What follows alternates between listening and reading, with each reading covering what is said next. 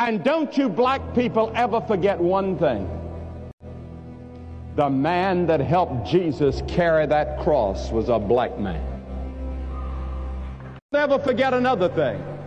Jesus belongs to Africa as much as he does to Europe and Asia.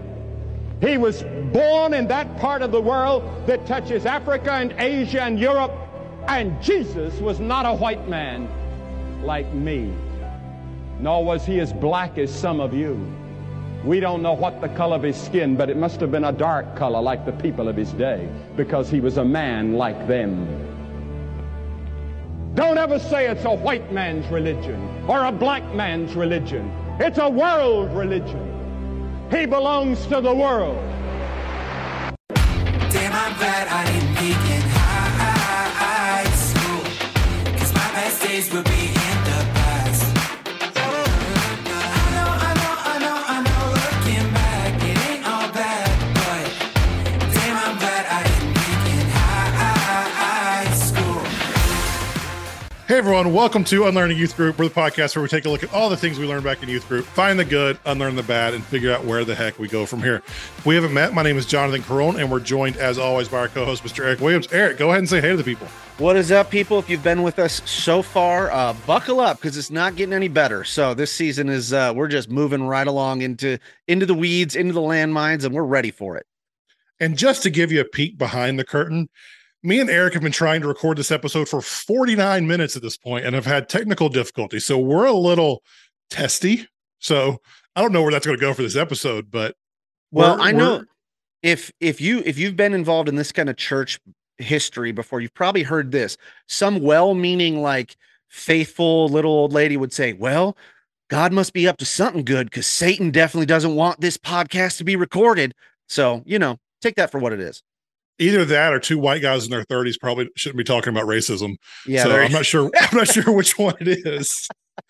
But for those of you who are new with us, we'll give you the same disclaimer we've given every episode this season. This season is not about trying to convince you to vote a certain way or telling you why you should vote for one party over the other. And it's not about shaming you into feeling guilty about who you voted for in the past or who you plan to vote for in the future. What we are about, though, is looking at how some topics have been co-opted by politicians who have used the church for political gain. We're about showing how there are issues Christians must care about while acknowledging that we have liberty to come to different conclusions about how to best fix those issues. And it's about reframing the role of politics within our Christian worldview. And today we're going to talk about a boogeyman, and that is racism. You knew that from the second you opened this episode. But because this has been co-opted in a few different ways, I want to start off with a couple like episode specific definitions, because I think that's really important for us. The first one I want to acknowledge, not everything on the topic of race and racism is critical race theory or CRT. Mm-hmm. We could do an entire episode on CRT, but to address the elephant in the room, let me just point out that there are a lot of things wrong with critical race theory. And there are also some things within CRT that help us understand things in the world and how the past has happened and how it impacts today. So as with most things in life, it's not black or white, and there's no pun intended there, which was really bad. And we'll get into this later in the episode, but not everything race related is blatant racism either. That's kind of been co-opted in our culture, that anything race related is absolute racism. So that's not the case. There's a spectrum of race related issues. And then the other thing I want to point out before we get into this is we're not going to get into a ton of policy on this episode. Our show is about unlearning the things that we were taught in youth group. Find the good, unlearn the bad, figure out where the heck we go. So a lot of people listening to this are still unlearning the things we were taught as kids.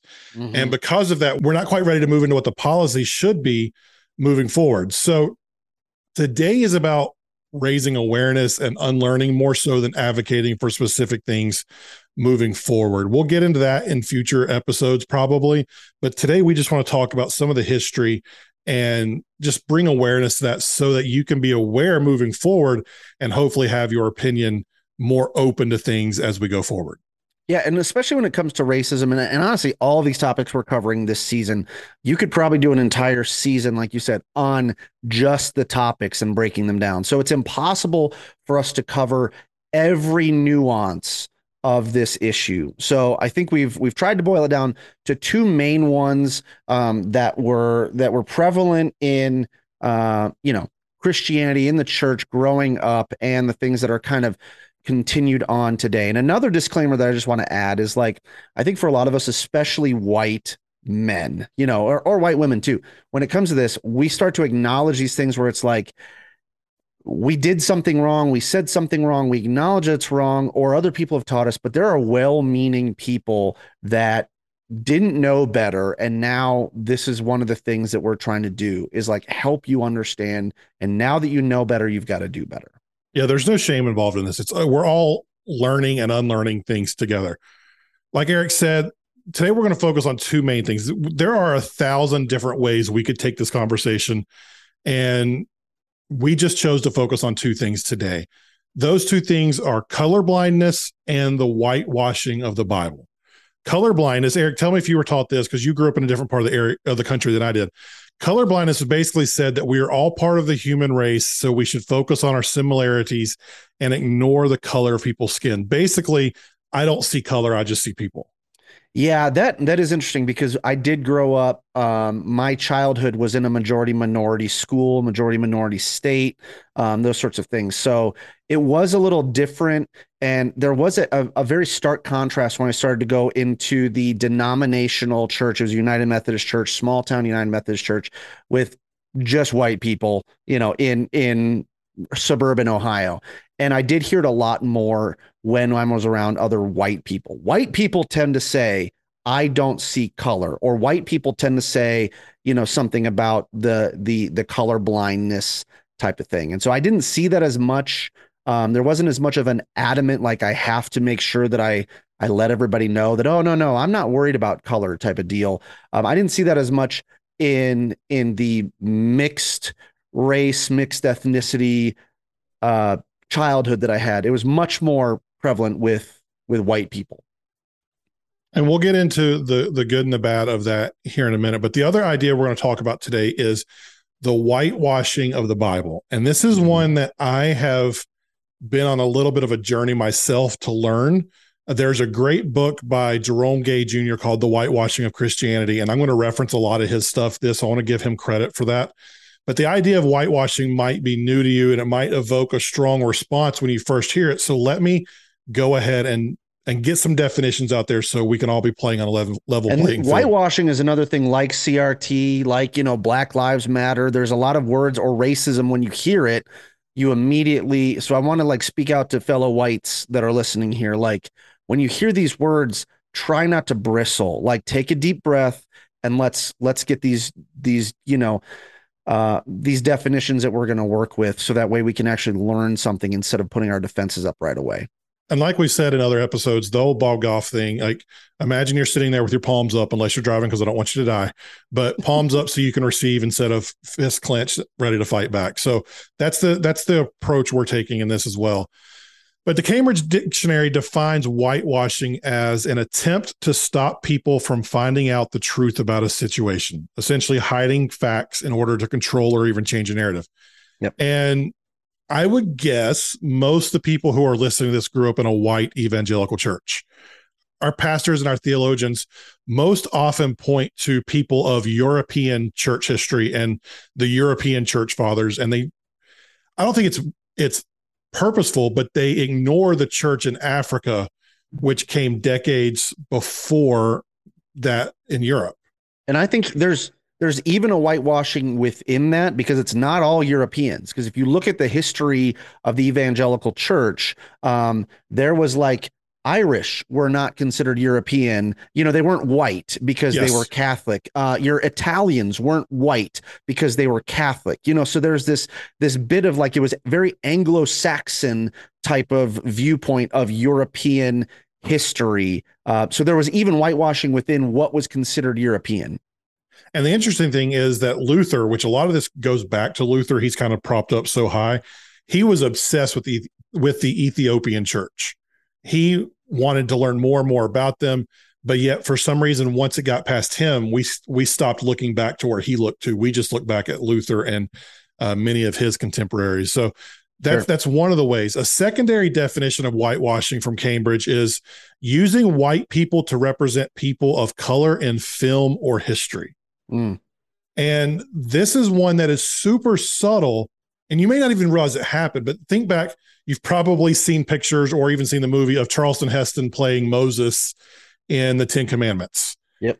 So, but let's take that a step further too, because who played the Pharaoh in that movie, or who played the Pharaoh in that movie? Do you remember? I don't. His name is Yul Brenner. Guess he's Egyptian. You know, he's playing an Egyptian character, which is African, and yet the actor is Russian. Yeah. So not only the depiction of, you know, we would say the bad guys in that story, but not even the depiction of like clearly African people is still presented as a Eastern European. White people. Yep. Yeah. Other examples of this would be, think back to the coloring books we had in the pre-K elementary aged Sunday school classes. A lot of those, the Bible characters had strong European characteristics instead of African and Middle Eastern traits. Again, it's subtlety. Think of the picture of Jesus that was likely hung up somewhere in your church. It was a white Jesus who looked like Joel Houston from Hillsong United and not a brown-skinned Middle Eastern. Yeah, he had a nice perm going on, and a lot of times blue eyes too. He had a perm or long flowing brown hair that I was always jealous of because I could never grow my hair out like that. But that's a different conversation. So it was always Warner Solomon's version that I saw, that head of Christ, you know, light skin, light hair, 1940s. He's looking like up and to the right, but very obviously white guy. That's who I would see in every church, or when somebody says Jesus, that's the one that in my mind, that was like, I still picture it. Yeah, that was the most popular depiction for me going back for it. Jerome Gay sums it up by saying, whitewashed Christianity refers to the affinity of white Christian scholars to dominate the Bible, Christian art, literature, and history with white people at the expense of authentic ethnicity and true scholarship in order to resonate most deeply with white audiences, primarily based on their experiences, presuppositions, and worldviews. Yeah, and growing up in church too, you know, we would play clips. I remember, especially when I started going to more of the contemporary services, and Third Day came out with their song "Thief," and so that was like, "I am a thief," you know, that one. Like, it's always a good day when Eric sings. Every Easter we would have "I am a murderer," you know what I mean, and then it would like be set to the background of Jesus of Nazareth, that movie from, I don't know, the 1970s. I have no idea, but Robert Powell played Jesus, and he was a British actor. English, straight up English. And so like, it's even more ingrained in film that, you know, you have paintings of Jesus as white, movies of Jesus as white. And, you know, and that's who you grow up with. Coincidentally, I see. Well, the guy who played Jesus in Passion of the Christ is a guy named Jim. Well, yeah. I mean, Jim Caviezel, he's at least somewhat, you know. He was born in Mount Vernon, Washington. The Jesus of Nazareth, I remember, I don't know if you remember this, but he had the millennial middle, the Gen Z middle part. Like, if you look at the movie of him, he just got that part in the middle of his head. So, you know, Jesus was rocking the middle part before it was cool. This is a total sidetrack, but I just looked up IMDb to get that guy's name. They are currently filming the Passion of Christ Resurrection set to come out in 2024. How many? Yeah, but you know what I want to know is, like, what are some other sequels that have resurrection in their name? I'm serious. I got to look it up. I know this. You're gonna have to edit this out. But what is it? Was it Transformers? Probably. Oh, could you just imagine like Jesus coming out and just be just action star? I'm back from the dead, suckers. Boom, boom, boom. Jesus is back, and he's bringing Old Testament vengeance out of the grave and into your hearts. I'm here to save your soul and kick Satan's ass. That probably won't go in there, but that's all right. Jesus Resurrection, starring Sigourney Weaver as Mary Magdalene. You know, Sorry. I can't believe you brought that up. You got me totally on tilt now. Okay. We'll get back to that conversation in just a second. But hey, Jonathan, do you remember the number one way to impress your youth group camp crush other than stacking chairs? I do not. It's showing off your prowess on the dodgeball court. Seriously, Yes. There was no better way to show your Proverbs 31 woman that you have the strength of Samson than whipping a foam ball around at about 35 miles per hour. Now you too can relive the glory with your very own Unlearning Youth Group Dodgeball Champion t-shirt in our merch store. Check it out at unlearningyouthgroup.com today. Now, back to the conversation. Oh no, no, no, no, 'cause my best days will be in the past. If you're new with us, we do the same format every single week. We introduce a topic like we just did. We talk about what was bad and where we went wrong within that topic. And then we try to honestly find the good, what were the good intentions before looking at where we go from here. So Eric, we've talked about color blindness. We've talked about whitewashing Christianity. As a guy who did grow up in a minority majority school, what was wrong with color blindness? What was the bad about that? Okay, so the bad part, I mean, there's a tons of things that are bad, but specifically, what you don't realize is when you are trying to be colorblind and you don't see color, you are not seeing the individual things that make people of color, that make people of different ethnicities special. And so there is a bit of a homogenizing approach where you just assume everyone is like you, when in reality, that's not the case. There are people that, I mean, they have individual strengths and skills and all that other thing. So like you're disregarding that culture that people are proudly identifying as. And so like, again, growing up in the Southwest where Hispanic and indigenous people, and it happens too with indigenous people where it's like, everyone who identifies as an indigenous person is the same, when in reality, there are so many different tribes represented within that have very different cultures and backgrounds. Same thing with if you say, hey, well, everyone, like this is the thing, as soon as you move out of like the Southwest is like everyone of Hispanic or Latin American descent, they're all Mexican. And it's just like, well, everyone black is African American. Right. Yeah, exactly. Everybody who's dark skinned is African American. That's it. And you ignore these intricate cultures. Like if you look at the size of Africa alone, you look at how big it's not just one country. It's a continent. Yeah. First of all, it's a continent, but that continent is huge. If our projections don't really do it justice, but if you put North America over Africa, if you put, China over, you just see how small these big other continents are compared to Africa. It's gigantic. So when we refuse to see color, we are actively choosing to disregard those cultures and those characteristics that make those people special and make them unique. And the other thing is it's ignoring the marginalization that's historically happened. So it's a defense mechanism. If I'm honest, if I'm talking about, the well-meaning white people, we say we don't see color because mostly we want to ignore the fact that there's been marginalization and we want to move on. We want to step away from the pain. We want to ignore that there's been discrimination because of color. So when we say we don't see color, we're disregarding the pain that historically those people have felt because of the color of their skin. The other thing we do is by saying we don't see color, as white people, we are the dominant race because we are the majority race. I don't say that in a white supremacist way. It's just we dictate culture because there's more of us in power than any other race. And so by saying we don't see color, we are implicitly saying that we expect you to adapt to our culture because we don't see yours. Yes. And that is, it's unloving. It's rude.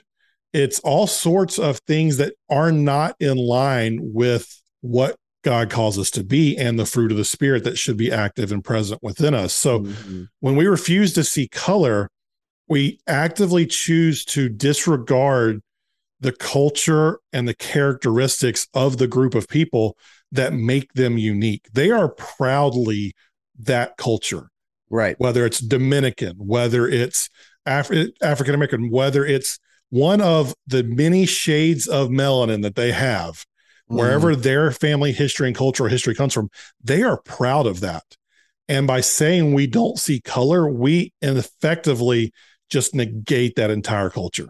Yeah, and I think it's easy for us as white people, for most white people, because and I don't want to overgeneralize here, but if you're like me and you're just like a white mutt, like I've just got a number of different whiteness in the background. I've never done my 23andMe, but it's like I don't identify. My last name is Williams. I'm Eric Williams. There's nothing ethnocentric about that outside of like standard Wonder Bread white. And so there's, it's easy for someone like me to be like, oh yeah, cool. I'm just a white American or whatever, because I don't identify with a strong heritage from, a country, from Italy or from Germany or from France or anything else like that. So it's a lot easier for us who are of that type to just assume that's how everybody is, because we don't have a distinct, proud heritage. But I would ask, and maybe this is true for you, or maybe it's not, Jonathan, but like, would you say that you're proudly from the South, ignoring some of the problematic sides of that, but you're a Southern guy? I'm definitely Southern. Like I am not Southwest. I am not Northeast. Like I'm a Southern kid from a redneck town. And I mean, and rural, suburban, but I would say probably you'd more identify with rural, you know what I mean? And so there's rural values, there's Southern values, there's probably even, some of that Baptist evangelical values that you would go culturally, if we were to say culturally, you're proud of that. Well, even then, let me take it one step further. Corone. It's an Italian name. Mm-hmm. My great grandfather and great grandmother came off the boat from Italy in 1917 and 1918. So like I can trace 100 years ago, my family back to Palermo, Sicily, Italy. Yep. And I'm proudly Italian. When Italy plays in the World Cup, if they're not playing the US, I generally go for them because I know my family comes from Italy. They just happen to be white. But for someone whose family comes from Nigeria or South Africa or Egypt, if we say we don't recognize their color, then we are in essence saying that we don't recognize where their family comes from. Yeah. And it's a, like you said, it's almost like another forced subjugation, because as soon as you start to talk about your own color, and we're just using color because we're saying color blindness. So of course there's other things that go into that, ethnicity and culture and everything like that. But like, if we don't acknowledge those cultural differences, then you're forcing that subjugation into that, plain, what would we call it? Like the mono culture. There's this mono culture that you have to be subjugated into. We consider it a melting pot in America, but we forget all of the ingredients that go into the melting pot. We're not trying to make it into something else. We're allowing those ingredients to impact and affect what the overall, pot is going to be like. And like we said at the beginning, we could stay on all of these different issues for entire episodes, but we do want to move forward. And the other bad thing we talked about is whitewashing Christianity. Yep. And the bad about that. I think the biggest thing with that that I want to hit first is just how dishonest it is. By portraying African and Middle Eastern church fathers as anything other than that, it's 100% sinful because it's a lie. It's simply telling a lie. And as I was doing research for this episode, as I read that book, The Whitewashing of Christianity, here's a list of people we just read as white because we weren't taught different. Yep. The Cushites, they're mentioned 54 times in the Old Testament. They were Black Africans from around the Nile River region. And I don't know if that's how you say that, but I was taught by my former senior pastor that when it comes to Old Testament names, just say it with confidence because no one else knows for sure either. So I'm just going to keep moving forward. Okay. Moses, he wasn't the white old guy with a white beard. He was mistaken for an Egyptian in Exodus 2:19. Yep. And Egypt is still often considered separate from Africa today to justify that whitewashing, but they are brown skinned. They are not what we are if we are from European descent. Another one's David. He came from Rahab, who was a Canaanite, and Ruth, a Moabite. So that means that he had Jewish and Hamitic ancestry. So all those paintings from the Enlightenment era that were David with European aspects, naked, sitting there pondering something, Yep. Those are historically and factually incorrect. Right. Another one is Simeon in Acts 13. He was African. He was one of the original prophets and teachers in the early church. And many people believe he was from Cyrene, which is modern day Libya. Mhm. Speaking of Cyrene, John Mark, who wrote Mark, he was from Cyrene. So he was from Africa, and we just automatically assume he was a white guy. Sure. But not only is it dishonest, it's also destructive. And I think this is where you want to land, because this is more like your core that you speak to. But the whitewashing of Christianity has directly led to American slavery and the disparagement of Black people. Yeah, so that's the thing when we're talking about this season, specifically political issues, is that whitewashing of Christianity.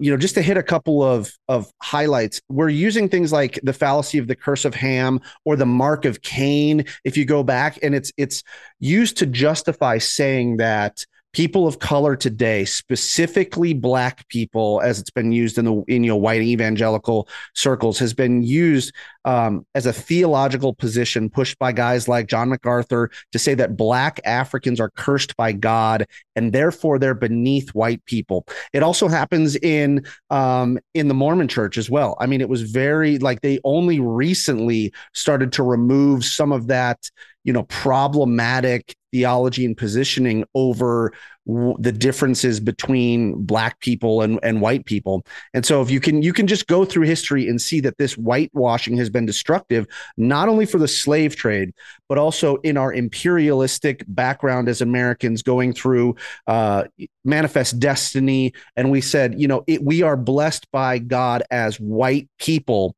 to take over the lands that are inhabited by the literally savage indigenous people. They called them savages. The Catholics through Spain did that, coming through the South, as well as the prospectors coming from the East that would, say we need to subjugate, we need to convert, we need to, turn over this land and claim it for the cross. And how destructive is that because of this whitewashing? We need to sweep over almost like locusts taking over crops. And it's just so dangerous. And that has not left our theology today. There are still echoes of it. There are still places where we say and do and believe those things to this day. Imagine how different the history of the world would be if we acknowledged the importance and the prominence of the African church from day one. If this whitewashing never would have happened, imagine how different the world would have been if the African church was allowed to lead the last 1,500 years the way they did the first 500. Yep. We all would have been so much healthier for it. There wouldn't have been so much of the sin, the systemic sin that has happened around the world, whether it's slave trade, whether it's apartheid, whether it is all sorts of other things. You can look at the Crusades, all of those things. Those things would not have happened if the African and Middle Eastern church were not whitewashed by white Europeans in the 500 to 1,000 CE range.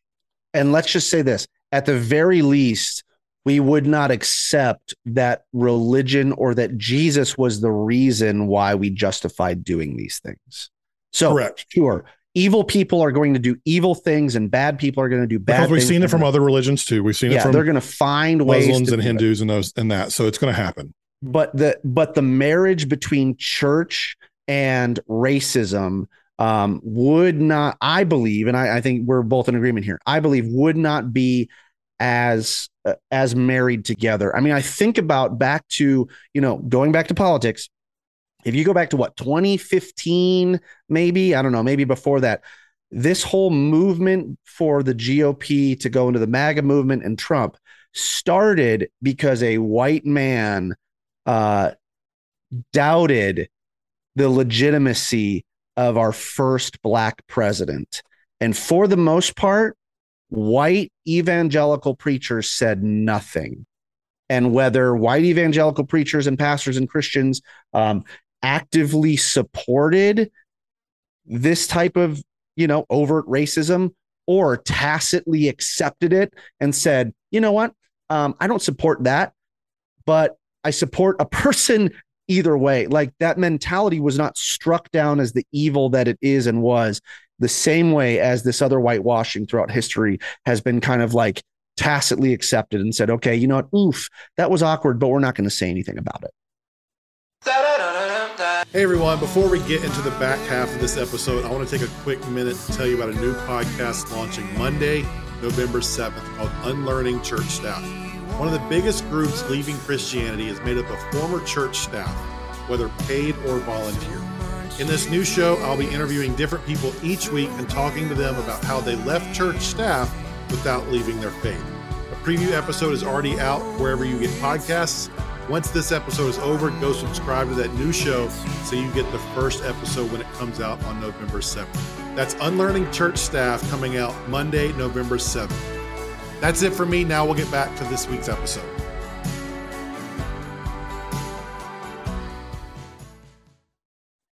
So we could focus on the bad for a while, obviously. And we have. But we do want to find the good. We want to see if there was any good intention underlying this bad approach. And I'm going to be straight up honest. There's nothing good about whitewashing Christianity. Not one bit. Let's just say it. There's nothing good about racism. Okay. Correct. We'll just say nothing good about racism. We'll go on. I hate record. that we have to clarify that, but yes, let's Right. clarify there's nothing good with racism. Nothing good about racism. But I think what we're talking about, these two factors of approaches to racism, or two factors that cause this racism. Yeah. The whitewashing, there is nothing good about that. That is about, I feel like I'm beating a drum here, that it is about power. It is about keeping power, and it is about pushing people down and try to keep what we have. And so we are going back in revisionist history to try and keep that power. But I agree, there are well-meaning people who use color blindness for a good intention. I agree with that. And I think the good intention with that, the good intention behind color blindness is that we were all created in the image of God and we are all equal in sight to him. Mm-hmm. So that's how things will be when we get to heaven, when sin doesn't exist anymore. The ground is level at the foot of the cross, Jonathan. The ground is level. There may be a hill, but that ground is level. But unfortunately, there is still sin in the world. Yes. And things have happened, and we are not in our new bodies in heaven yet. We are not, I don't know what that's going to look like. So saying you don't see color in the world we live in today, like we said earlier, denies the humanity of people of color. Right. And again, we are acknowledging, okay, so I liken it to when Black Lives Matter first started as a saying. You would have people that would say Black Lives Matter. Not the organization that has problems. Not the organization. Black Lives Matter. Go back to the very beginning when someone would just, that was the slogan, is Black Lives Matter. And then right away, there was this color blindness where people would say, well, all lives matter. And yes, in theory, yes, of course, all lives matter. Black Lives Matter too. Yes, it's Black Lives Matter too. Or in this case, in this instance, in this conversation right now, we need to emphasize and remind people that Black lives matter.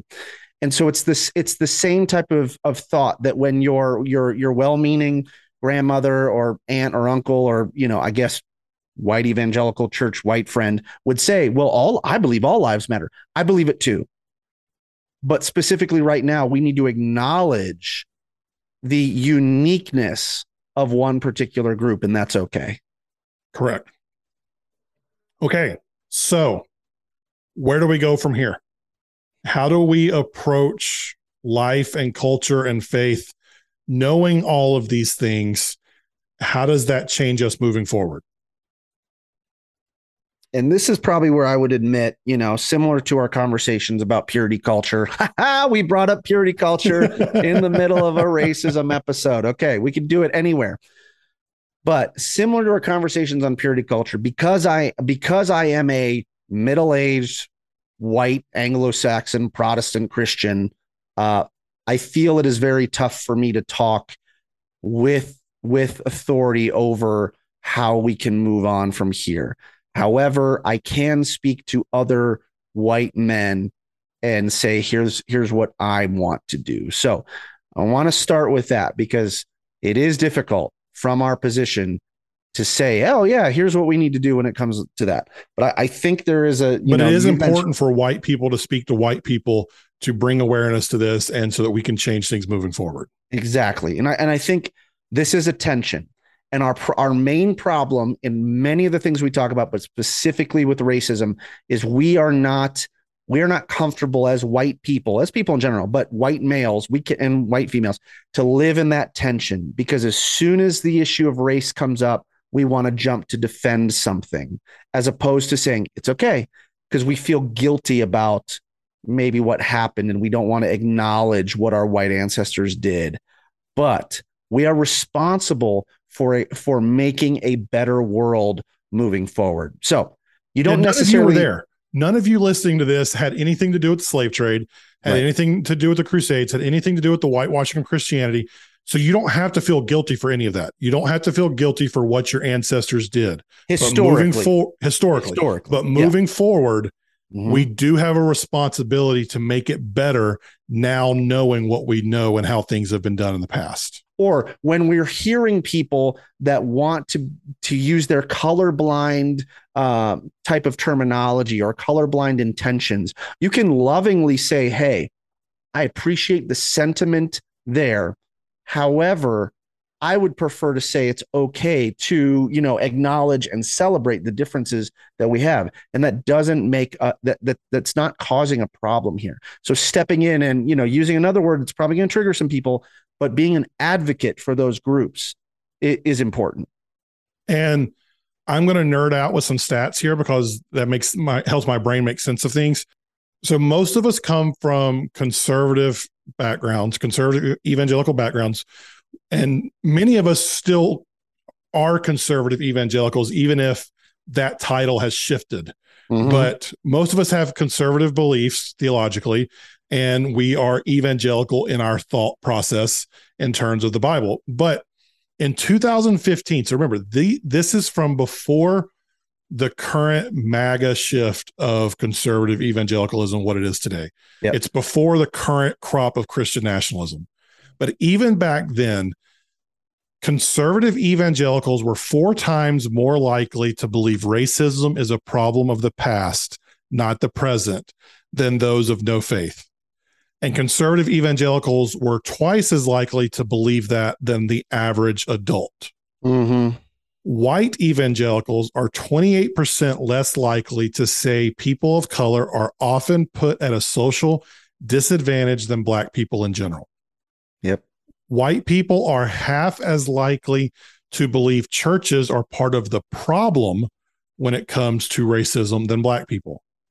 Meanwhile, 94% of evangelicals surveyed believe Christian churches play an important role in racial reconciliation. So when all these stats were taken by Barna, their VP of research concluded it by saying this: our research confirms the fear that the church or the people in it may be part of the problem in the hard work of racial reconciliation.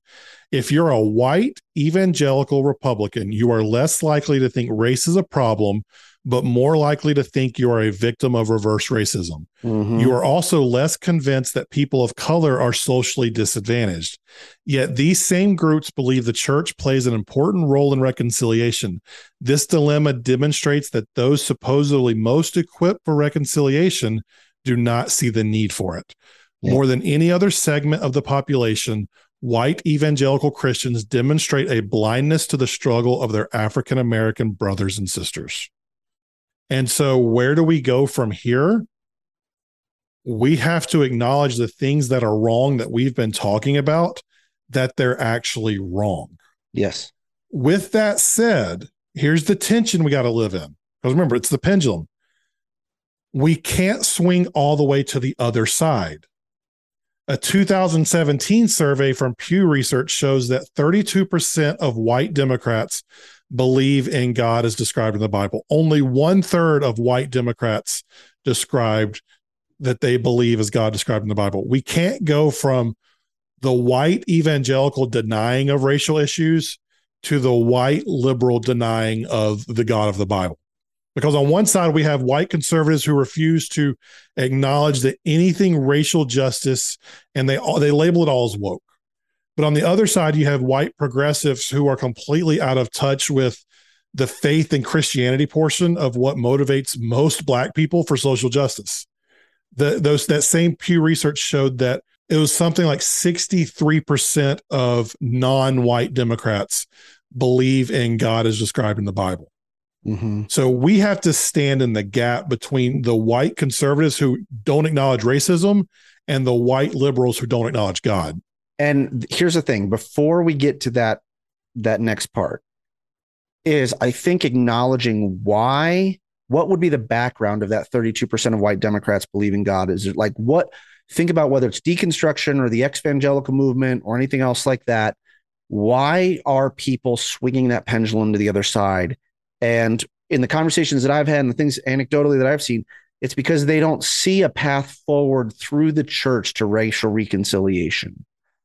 And that is what breaks my heart, is that churches, for the most part, white churches, white evangelical churches, have done a bad job of showing a path forward for racial reconciliation, for truth, justice, equity. And we have not shown that the path goes through the church. And so rather than these people thinking that there's a way to fix this through the church, they've decided to leave the church and leave God altogether. And that's what's disappointing to me, is because we have not shown them the path. We have not said that we are willing to walk that path as a white evangelical church. Because true justice and true equity can only be found in who God is and what his character is. So we can't do this racial reconciliation thing if it's not actually rooted in the gospel. And if it's rooted in the gospel, we need to be as vigilant against the sin of racism as we are sexual sins. Oh, preach. Think about how much we talk about sexual sins while completely ignoring racism and the sin of racism. And that brings me to the spectrum of racial issues that I talked about in the beginning of the episode. This came from Jerome Gay's book. He said that there are 4 main types of racial issues, and we see these within the church every day. And Eric, I want to get your reaction to these because I want to see where you've seen them, because I'm a white dude in the South. I see these every day. But the first one is racial ignorance. Many white evangelicals live in areas where they simply don't come in contact with people of color on a regular basis. In the town that I live in now, and I grew up here, it's 92% Black or 92% white. And there were only 11 Black kids in my entire high school of 1,100. My principal can name all 11 of them. So the idea of systemic racial issues was absolutely foreign to me until I got out of this town and was exposed to people who didn't look like me or didn't have my background. So that racial ignorance, I think, is a huge part of this. Yeah, so my experience was a little different. You know, I was looking at all of my elementary school class photos, and, you know, being white, blonde hair, blue eyes. I mean, I had like super blonde hair.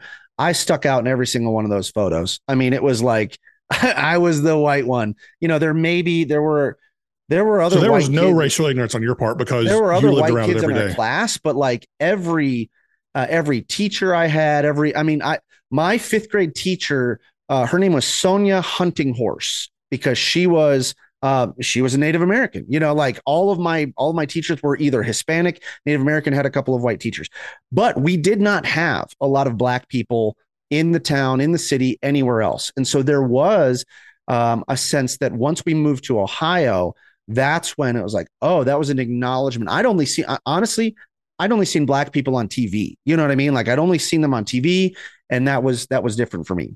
And once we are educated ourselves, like an episode like this is trying to do, it's our job to educate those around us. And the key here moving forward is to educate people with the spirit of love, kindness, patience, all those fruit of the Spirit, because as we listen to this, my guess is you're in your 20s, 30s, maybe early 40s, and it's taken you some time to unlearn some of the stuff that you were taught, and you're still relatively young.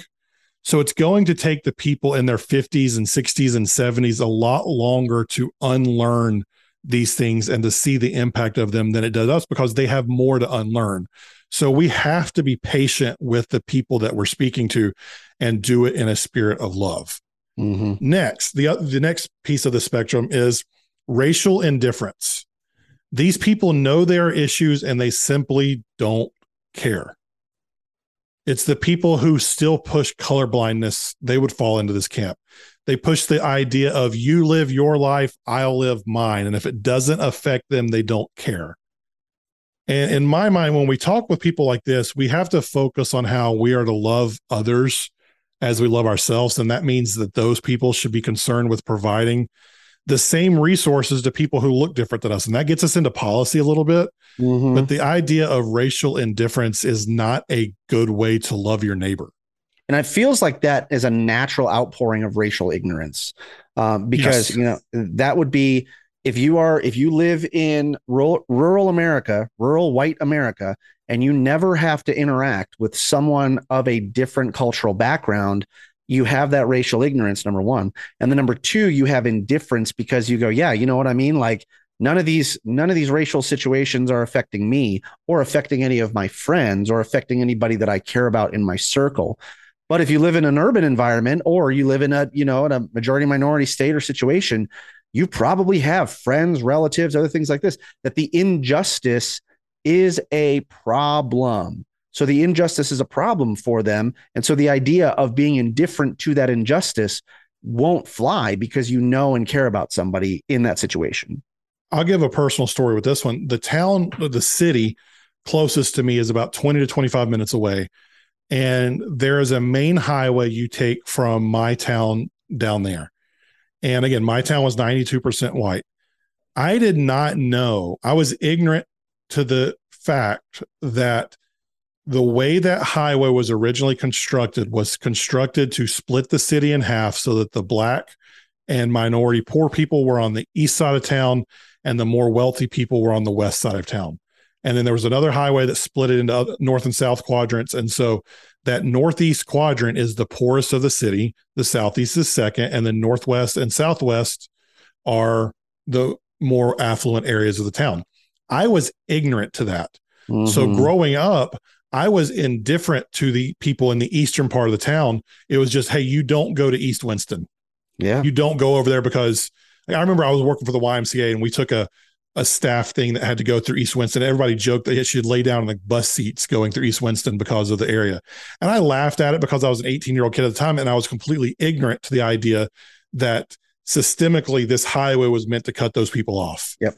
So my indifference came from my ignorance, like you were saying. Yeah, in a lot of towns, it was don't cross the tracks. Yes. And the idea was if you, and I saw a fascinating YouTube video on this that actually studied where a lot of the racial segregation happens amongst either railroad tracks, roads, like you're saying, bridges, rivers. And it happened because you would build factories on one side of the river, and whatever way the wind blew, the smog, pollution, whatever, that would be where you would restrict racial minorities to. And so how come you have a certain side of the tracks or a certain side of the river that's bad, or, considered quote unquote, the bad side? This is where it comes from. And even, you could speak to this being in rural America. There are sundown towns or sunset towns or we were one. Whatever. I'm sorry. There was a sign that was attached to the Welcome to My Town sign up until the 70s that said N-word better not get caught here after dark. Yep. That's just what my town's known for. Take that racial ignorance and indifference, and then you're going to weaponize it by saying, not only am I indifferent to this, but I want to keep my current situation the way it is. And so that means blocking the others out. Build the road, build the railroad. We're over here on this side of the river. We're going to have a curfew for people who are not white. And so you can see how these things start to become a waterfall domino effect from one to the other. Which leads us into the third type, which is racial insensitivity, which says that this group doesn't care what they say or do if it hurts someone else, because it's their right to do what they want to better their life. It's that hyper individualistic. What happens to you isn't my problem. It's just, I'm going to be all about me. Sometimes you'll get someone who is racially ignorant, who does racially insensitive things, and you can talk to those people and have discussions with them. But unfortunately, a lot of the people who are racially insensitive, the ones who are going around with the Confederate flag in the back of their car, or it's their truck, not their car. But again, I see that on I pass, I think 5 Confederate flags on my way to take my kids to daycare in the morning. I think I saw this on Twitter as wild, where he said, this image of redneck racism in the South is wild, where you have a lifted truck with the Confederate flag, but they're bumping to, some sort of gangster rap, and they have Air Jordans and all these other things on. That's like such an urban Black culture thing as well. And it's so weird that happens. And here's what it looks like policy wise, though, too, because I love what you said about that, where it's like, when it's a white Christian making claims on others to try and say, well, we need to change this, we need to whitewash this, it's justified as like solidarity, as unity, as we need to, bring everybody together. And so we kind of take over. But when a racial minority says, hey, this is wrong, and makes a claim on a white Christian, they're refused. And they're being divisive. The justification is, you're being divisive, and I have my individual rights, and what your situation, that's a personal responsibility problem. And we separate it out, and we start to say as a church, you know what? Racism is a heart issue. You cannot legislate people's hearts. And it's like, but we don't agree with that when it comes to gun violence or abortion or anything else like that. But when it comes to racism, you cannot legislate morality, and it's never a social, society, or a systemic issue. It's always a personal responsibility, individual right problem. In fact, I saw somebody quoted this as, it's called colorblind libertarianism. It's people who are in the personal accountability camp. And what that does is that says, hey, you know what? I can be racially insensitive because of my freedoms. I'm going to stand behind my freedom to keep the racial reconciliation out. It's their right to do what they want. That's right. So when it comes to those things, when people are being racially insensitive, unfortunately, most people who do that, who call themselves Christians, are cultural Christians at best. Yep. But when you get the opportunity, if you're in a relationship with someone who does that, it is your job to call them out on that sin. Mm-hmm. And that's one of the things moving forward that we have to do. We can't just let things slide because that's crazy Uncle Timmy. We've got to be able to speak into those things, because if we don't, that's what leads to outright racism, which is the willful hatred of people because of their skin color. And again, it's important we define terms here, because racism, the title, has been weaponized. Yes. It's been used as an umbrella term for the other three: racial insensitivity, indifference, and ignorance. And I would say, let's point this out. Racial ignorance, indifference, and insensitivity are all still wrong. Correct. There's a spectrum of how wrong they are. They may be under the umbrella of racism as a concept, but like for someone who just doesn't know, that's not willful hatred. Yeah, it's not willful hatred racism.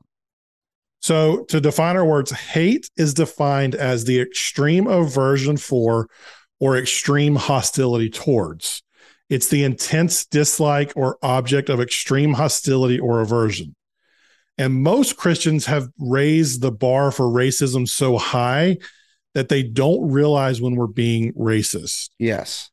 Again, like I mentioned earlier, secular progressives have lowered the bar to racism so that anything in the previous 3 categories is racism as well. But okay, so here's how it plays out. And this is a situation close to me that I know, that got an individual who's, in her 20s, and she brings home, she's white. She brings home her boyfriend for the first time. And guess what? He's Black.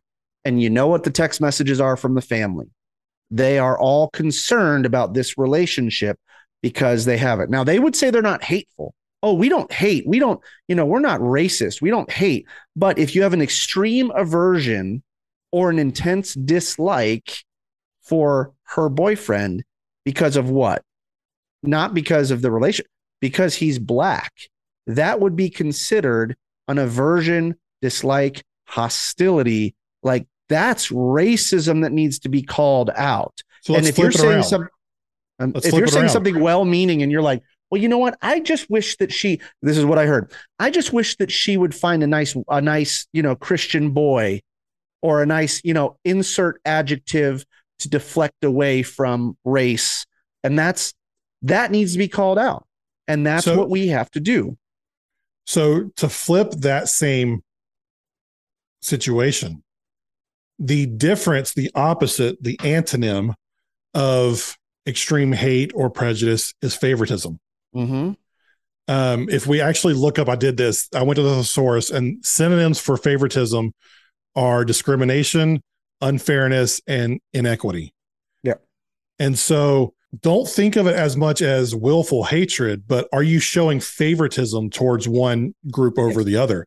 My sister growing up dated a black guy for a while, and will disregard the fact that my grandpa used the Bible to justify that she shouldn't do that, because that's a different conversation. Let me guess. Unequally yoked? No, it was tribes. Oh. Tribes shouldn't go between each other. Got it. Okay. So that's a man that was born in the 40s and what he was taught. Mhm. So again, it wasn't right what he did, but I understand the culture in which he was raised in and how that led to that. But one of the things that was said to her was that they wish she would just find a good Christian boy, like you said, or a good white boy. And Right. so it was favoritism, because the justification was, well, they just come from two different cultures. Mhm. And blah, blah, blah, blah, blah. And you've probably heard this. Anyone listening to this probably has their own story but that was the sin of favoritism. Mhm. And we have to remember that favoritism goes against biblical teaching. And There go are back to specific- the word, right? You said extreme aversion or dislike. So keep that going. Keep what they said going. You know what? They just come from two different cultures. Okay, play that out. Why is remember what we go back to a couple seasons ago. I asked those 5 whys. Let's ask why. Why is that a problem? Well, I don't know. They just wouldn't see eye to eye on some things. It's like, well, why is that a problem? Well, what happens when our families get together? Why is that a problem? Why is that a problem? Oh, you have an aversion or a dislike of that difference in cultural, it could be a straight up aversion to it, or I just like my version so much better and I'm not willing to change. Correct. Yep. So this episode's been insanely long, and we want to come to a close here. And I want to leave with a question and an encouragement. Mm-hmm. So the question, as you've heard this episode, if you've made it this far, are you naturally wanting to respond by getting super technical and parsing all the words and ideas we've tossed out? If so, that should cause you a pause, and the 5 whys come into play here. Why are you naturally coming to an aversion for these ideas? I had a guy on TikTok the other day. I made a response to the lieutenant governor of Texas saying that the Constitution was inspired by God. And I said that God, who made everyone equally in his image, would not write a constitution that says black people are not equal to white people because of the 3/5 compromise with slaves and all that. And a white, well-meaning guy came back and wanted to clarify that it was about slaves, not black people, It never says that in the Constitution. as if not all slaves were black people at the time. He knew they were black people. He just wanted to clarify. And he said it's because he didn't want people to mistake what I said. If someone's mistaking what I said there, they have an aversion or Yes. dislike of what I'm trying to say. They have a presupposition going into it. So Mhm. we have to ask ourselves, why are we trying to parse every single word and find a gotcha moment instead of looking at the bigger idea of these things and saying, you know what? Color blindness and whitewashing is wrong. Mhm. Why are we parsing the words? Right. And then my encouragement to you is that it's okay to admit you were once wrong. That is a sign of strength, not weakness. I'll admit right here, I was incredibly wrong on many of these issues, and I'm still having to educate myself in places. We are unlearning these things we were taught together, and it's a process so that we can raise the next generation even better than we were raised. Mm-hmm. Yeah, I love that. If you're getting super technical, if you want to start splitting hairs, or even the other piece I would say that goes along with it is if you're outright denying, deflecting, or you want to demonize, deny, deflect, demonize what we're doing. That's 3Ds. That could be a sermon, 3-part sermon series. If you're trying to do that stuff, and just by saying, hey, these two are leftist, progressive, woke, right? Like as soon as you start throwing out those blanket terminologies, that's another time to cause you to pause. So for some of you who are bringing your rational brains to it, and you're gonna parse it out, I understand intellectually, at least you're partially there. For others of you that are just straight up going to say leftist, progressive, Those people turned it off 30 minutes ago. right? Exactly. But as that's another encouragement, that as you are talking to the people in your lives who want to do those things, that should cause you pause. Why are they doing that? Why is it so important for them to defend, to deflect, to demonize what's going on? And I agree. It's okay to admit you were wrong. And let's call out racial ignorance, racial indifference, racial insensitivity, and blatant racism. They're all wrong. And now that we know sinful. better, they're all sinful. And now that we know better, we have to do better. And with that, I want to say thank you for hanging out with us longer than normal. We told you some of these episodes would go long, and next week's going to be just as long probably, because next week we are talking about abortion. And most of us were taught Christians had always believed abortion in any form was evil, and that life absolutely begins at conception. Some were even taught that you couldn't be a Christian if you voted for candidates who were not 100% against abortion.